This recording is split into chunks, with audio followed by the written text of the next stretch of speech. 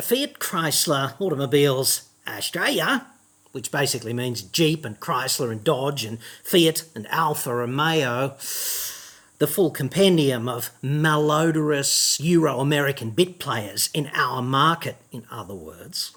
This fine umbrella organisation has started to get reviewers of their product to sign contracts in which the reviewer agrees not to say anything negative about the product. To me, this is a new low, even for them. And if you've ever wondered what it looks like to see a car reviewer struggling to do his job with his head in a friggin' vice, that's pretty much where we are.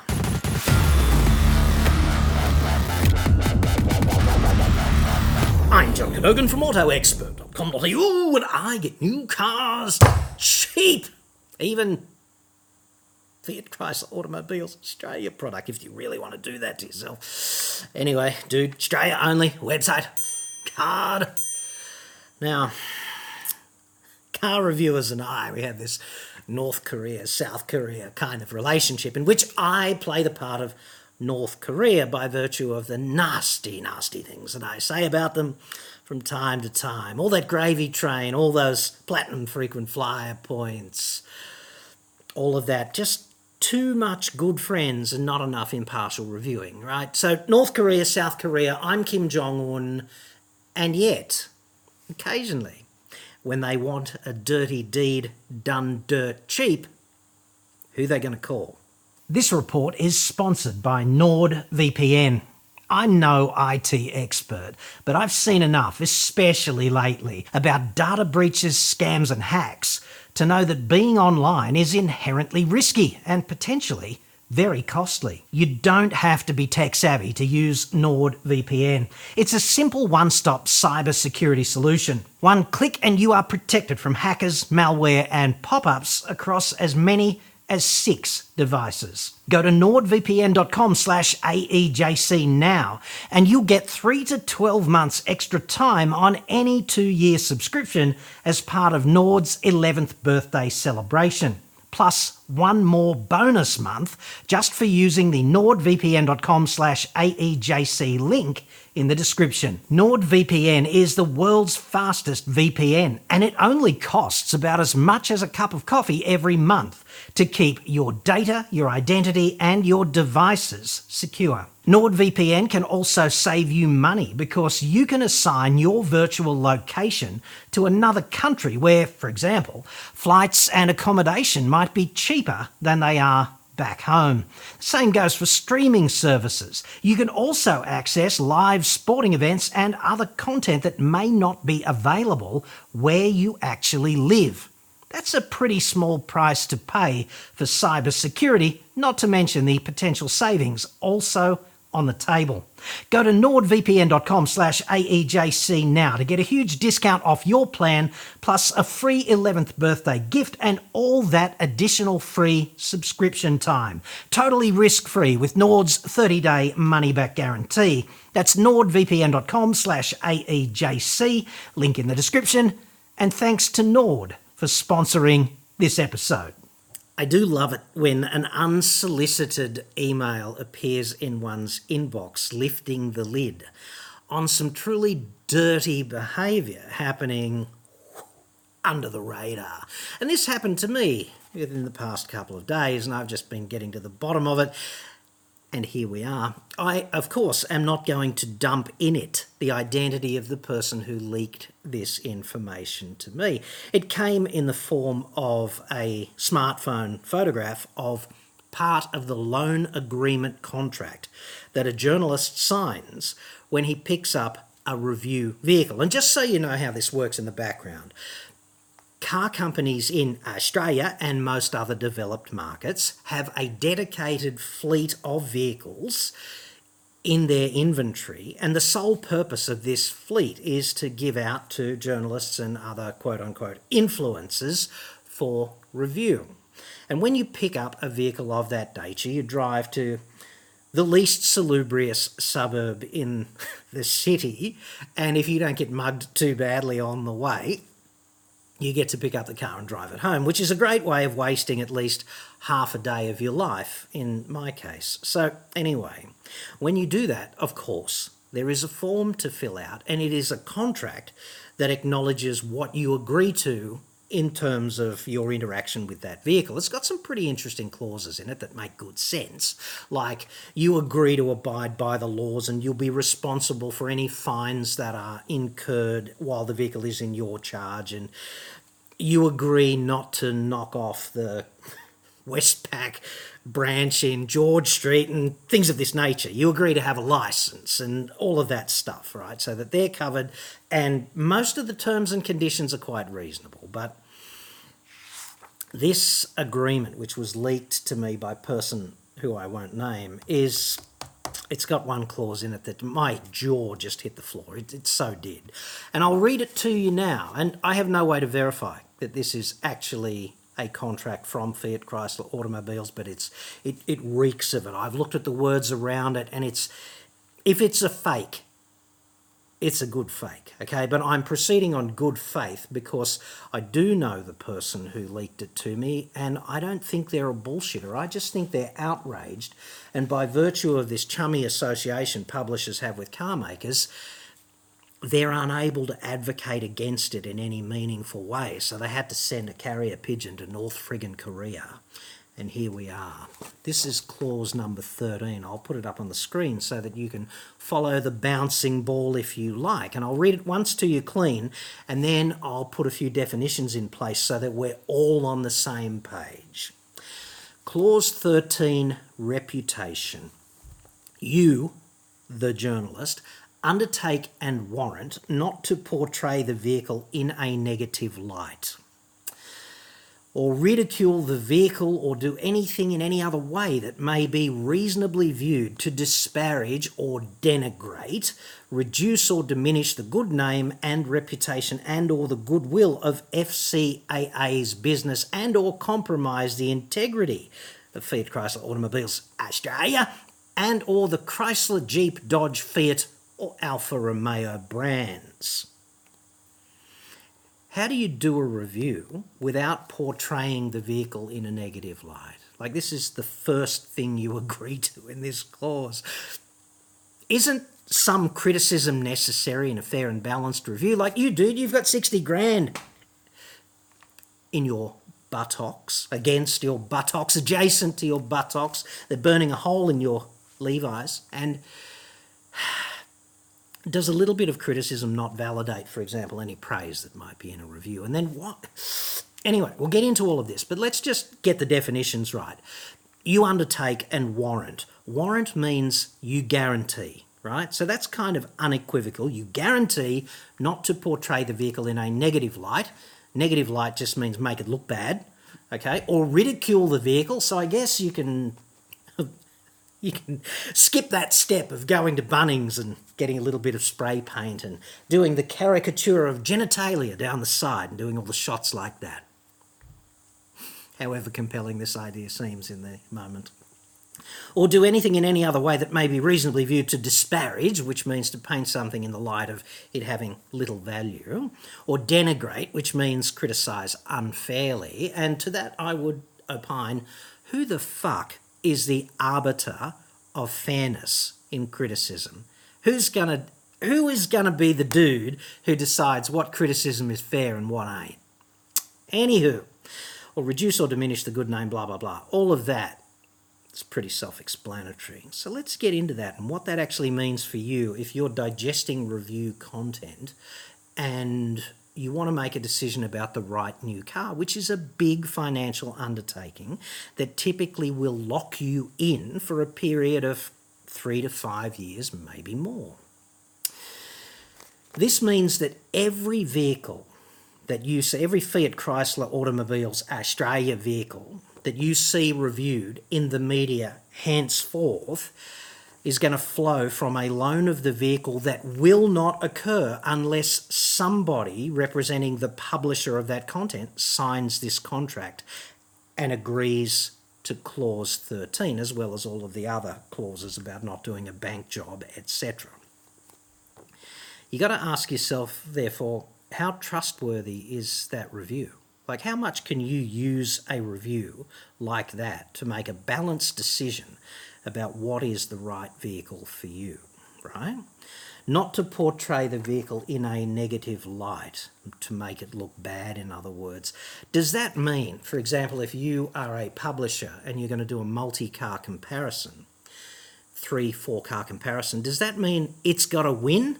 Because in a 4-car comparo, of which I've done bazillions in my career, there's one winner and 3 losers. That's how it works. Now, there's context in all of that. Some vehicles are good at this, some vehicles are good at that. The winning vehicle might not be so good at this, but it's better than the others at that and that and that. There's context, but essentially, if you distill it down to its core message, a 4-car comparo has a winner and 3 losers. It's just like the men's 100-metre sprint in the Olympics, right? There's however many lanes, 8 lanes or something. There's one guy who wins and 7 no-names. Nobody can roll off the tongue the 7 people who are all stupendously elite athletes. 1 winner, 7 losers, whatever. Is that what that means, this contract? How about if you go back in time? I don't know if you remember this, but just before Christmas in 2015, a car reviewing journo I rate as a good reviewer and a good bloke named Peter Barnwell, he picked up a Ford Everest and he had it on test for a week, because that's typically how loans of vehicles in this domain work. You pick a vehicle up for a week and then you give it back filthy and empty a week later, you know. He picked up a Ford Everest on, I think it was the 9th of December or something, don't quote me. And anyway, he's driving it around. The fucking thing catches fire. And it burns to the ground. And, you know, there's a news.com.au report. I'll put it on the screen if I can find it. And no one was hurt. So it's just a bit... It's reportable, it's newsworthy, it's the ghost of Pinto, but hey, if we'd been subject to that kind of agreement in this case, Mr. Barnwell would not have been able to make any jokes about ghost of Pinto, #ridicule, right? He probably would not even have been able to report this incident if he wanted to remain bound by the contract, right? So there's that, okay? So are you barred from reporting things of that nature? You'd pick up a brand new Jeep Cherokee and it burns to the ground in the middle of the harbour bridge. Everyone else is going to report it. It's going to be captured by a bazillion smartphones. But you're going to be contractually bound not to portray the vehicle in a negative light. Give me a break. Let's talk about another salient Jeep characteristic, for example, and that would be the sky-high repair cost of these things. If I was in the market for a new car, I'd want to know about that. But you wouldn't be able to say anything about that, would you? You wouldn't be able to refer back to the evidence, such as, do you remember the case of Danny and Catherine Lawrence?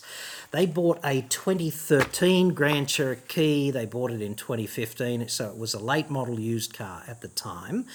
And they were subsequently hit with a $47,500, I think, but nearly $50,000 repair bill for that vehicle. And the repair was obviously worth more than the car was worth at the time, had the car been functional. And the Lawrence family were fortunate in that they were so photogenic for tabloid gold. Like, everyone wants to do dodgy dealer as a category of story. This is certainly in that genre. And they're photogenic, so they're reportable. They're battlers, so they're reportable. Big companies throwing them under the bus, which was exactly Fiat Chrysler Automobiles in Australia automobile intent at the time, to throw them under the bus and say, well, take it or leave it. If you want your car fixed, that's what it's going to cost. But the mainstream tabloid press picked it up, and Fiat Chrysler was forced to go into damage control and pay for the repair, or at least absorb the cost of the repair for the Lawrence family, but not before the damage had been done. And they probably didn't want to blip on the ACCC's radar again. We'll get to that, okay? This business about negative light, make it look bad too.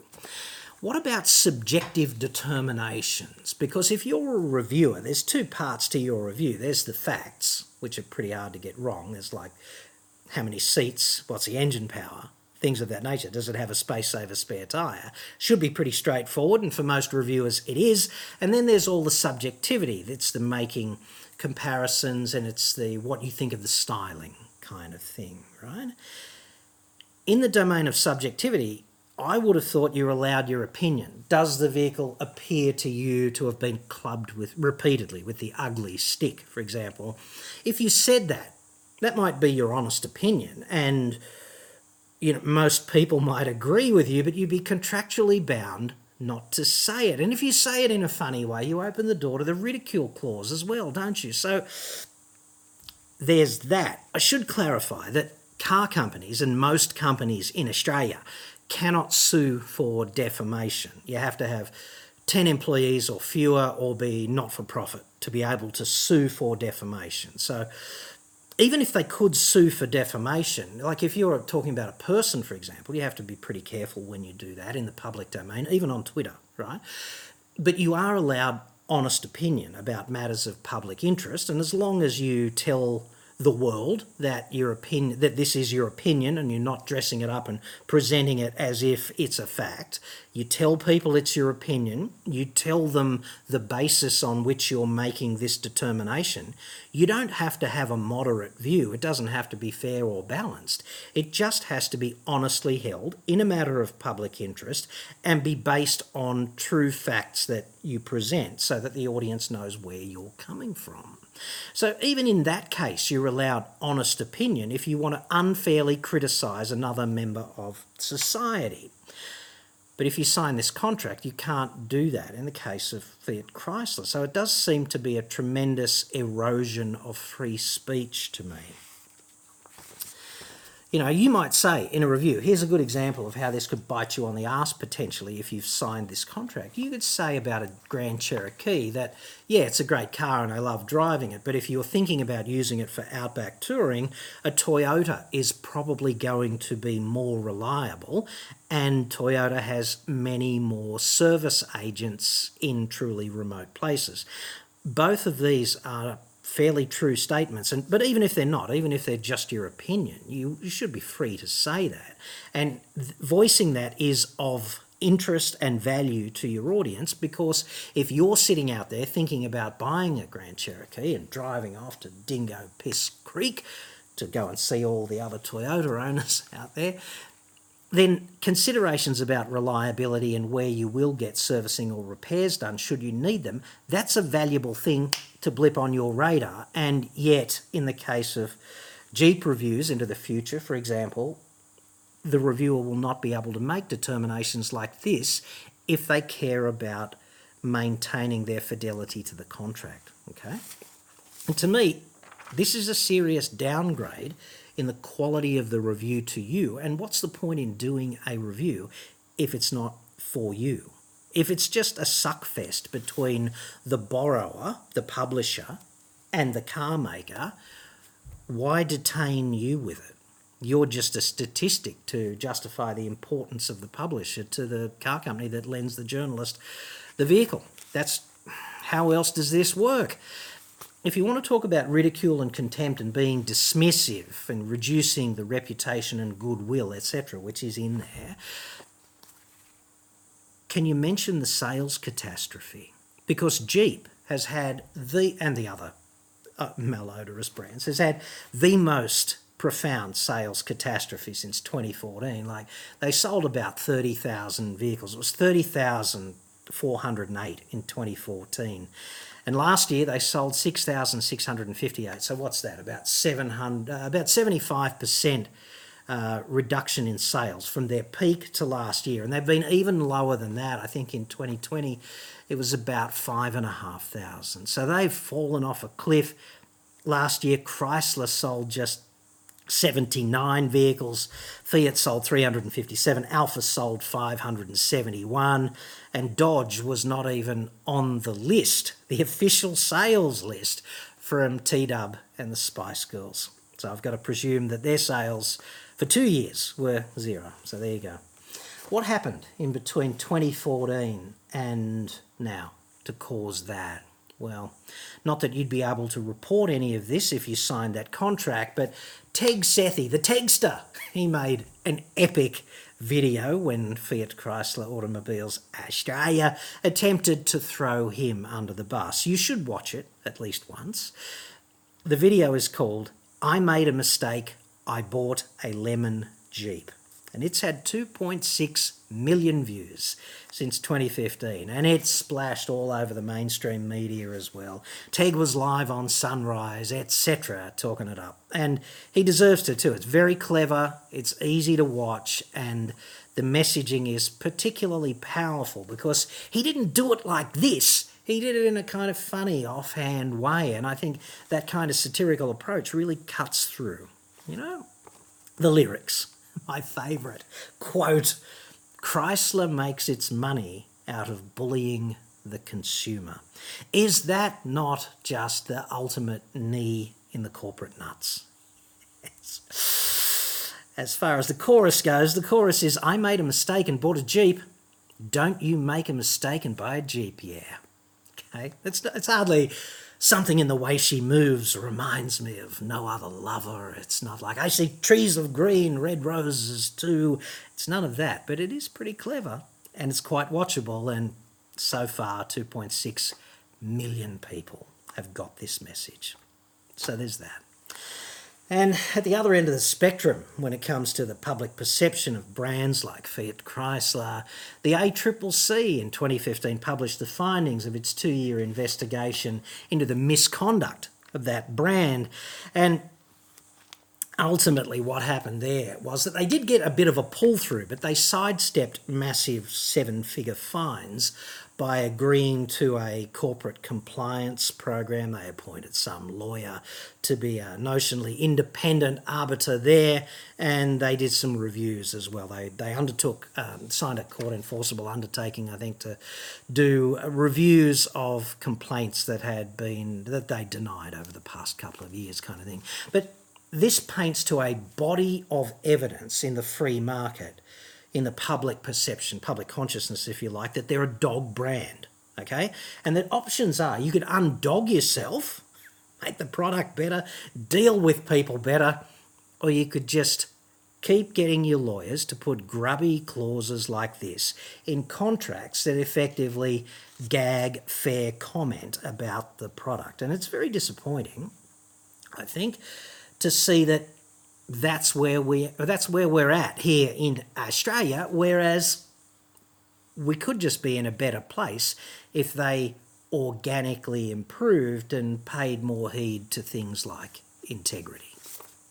Let's talk about reliability and what you might or might not be able to say about reliability if you sign this contract, because reliability is a big deal and it's a major question mark to anybody who is actually thinking about buying a Jeep, for example, or any of those other FCAA brands. If you sign that contract, I don't see how you could talk about the US website and consumer agency Consumer Reports, which found Jeep to be one of the less reliable brands. Now, Consumer Reports doesn't have skin in the game. They just report this stuff. In the list for worst car brands of 2019, for example, Jeep ranked 8th worst car brand in America, with responsibility for that being laid at the feet of the Jeep Cherokee and the Compass, both of which placed poorly on Consumer Reports' worst SUVs of 2019 list, painting the vehicle in a negative light by telling the truth about its reliability. So my take on this, and something that I think you should consider if you're going to watch reviews of those brands into the future, is how is this not just an example of more disgraceful conduct from Fiat Chrysler Automobiles Australia, when perhaps they should just go on a mission of inner discovery and rekindle their association, if they ever had it, with integrity? Okay, that's part number one. Part number two is, how many of the soft-cock motoring media is going to be motivated by this contract to do even more self-censorship of the things that they say in their official reviews, because I don't think Fiat Chrysler is ever going to sue a journalist for breach of this clause of the contract, mainly because if they did, it runs the risk of severely amplifying the message, because car company sues journalist for voicing honest opinion is a very bad look, and a whole bunch of the media would just pick that up and amplify it, serve it back up to them on a plate if they did proceed in this way. I think this clause is just a threat. It's leverage. It says you've agreed to this, therefore censor the shit out of yourself even harder. That's what it says. But in any case, it's doing you a complete disservice if a journalist decides not to say fair, balanced, but critical and negative things about any product. I do hope this receives widespread community opprobrium, because I hope it's not the thin end of the wedge. Can you imagine if every other company that seeks the involvement of the press to amplify its message, can you imagine if they start introducing clauses of this nature? You can't come to our press conference unless you agree to say only nice things, for example. Like, come on.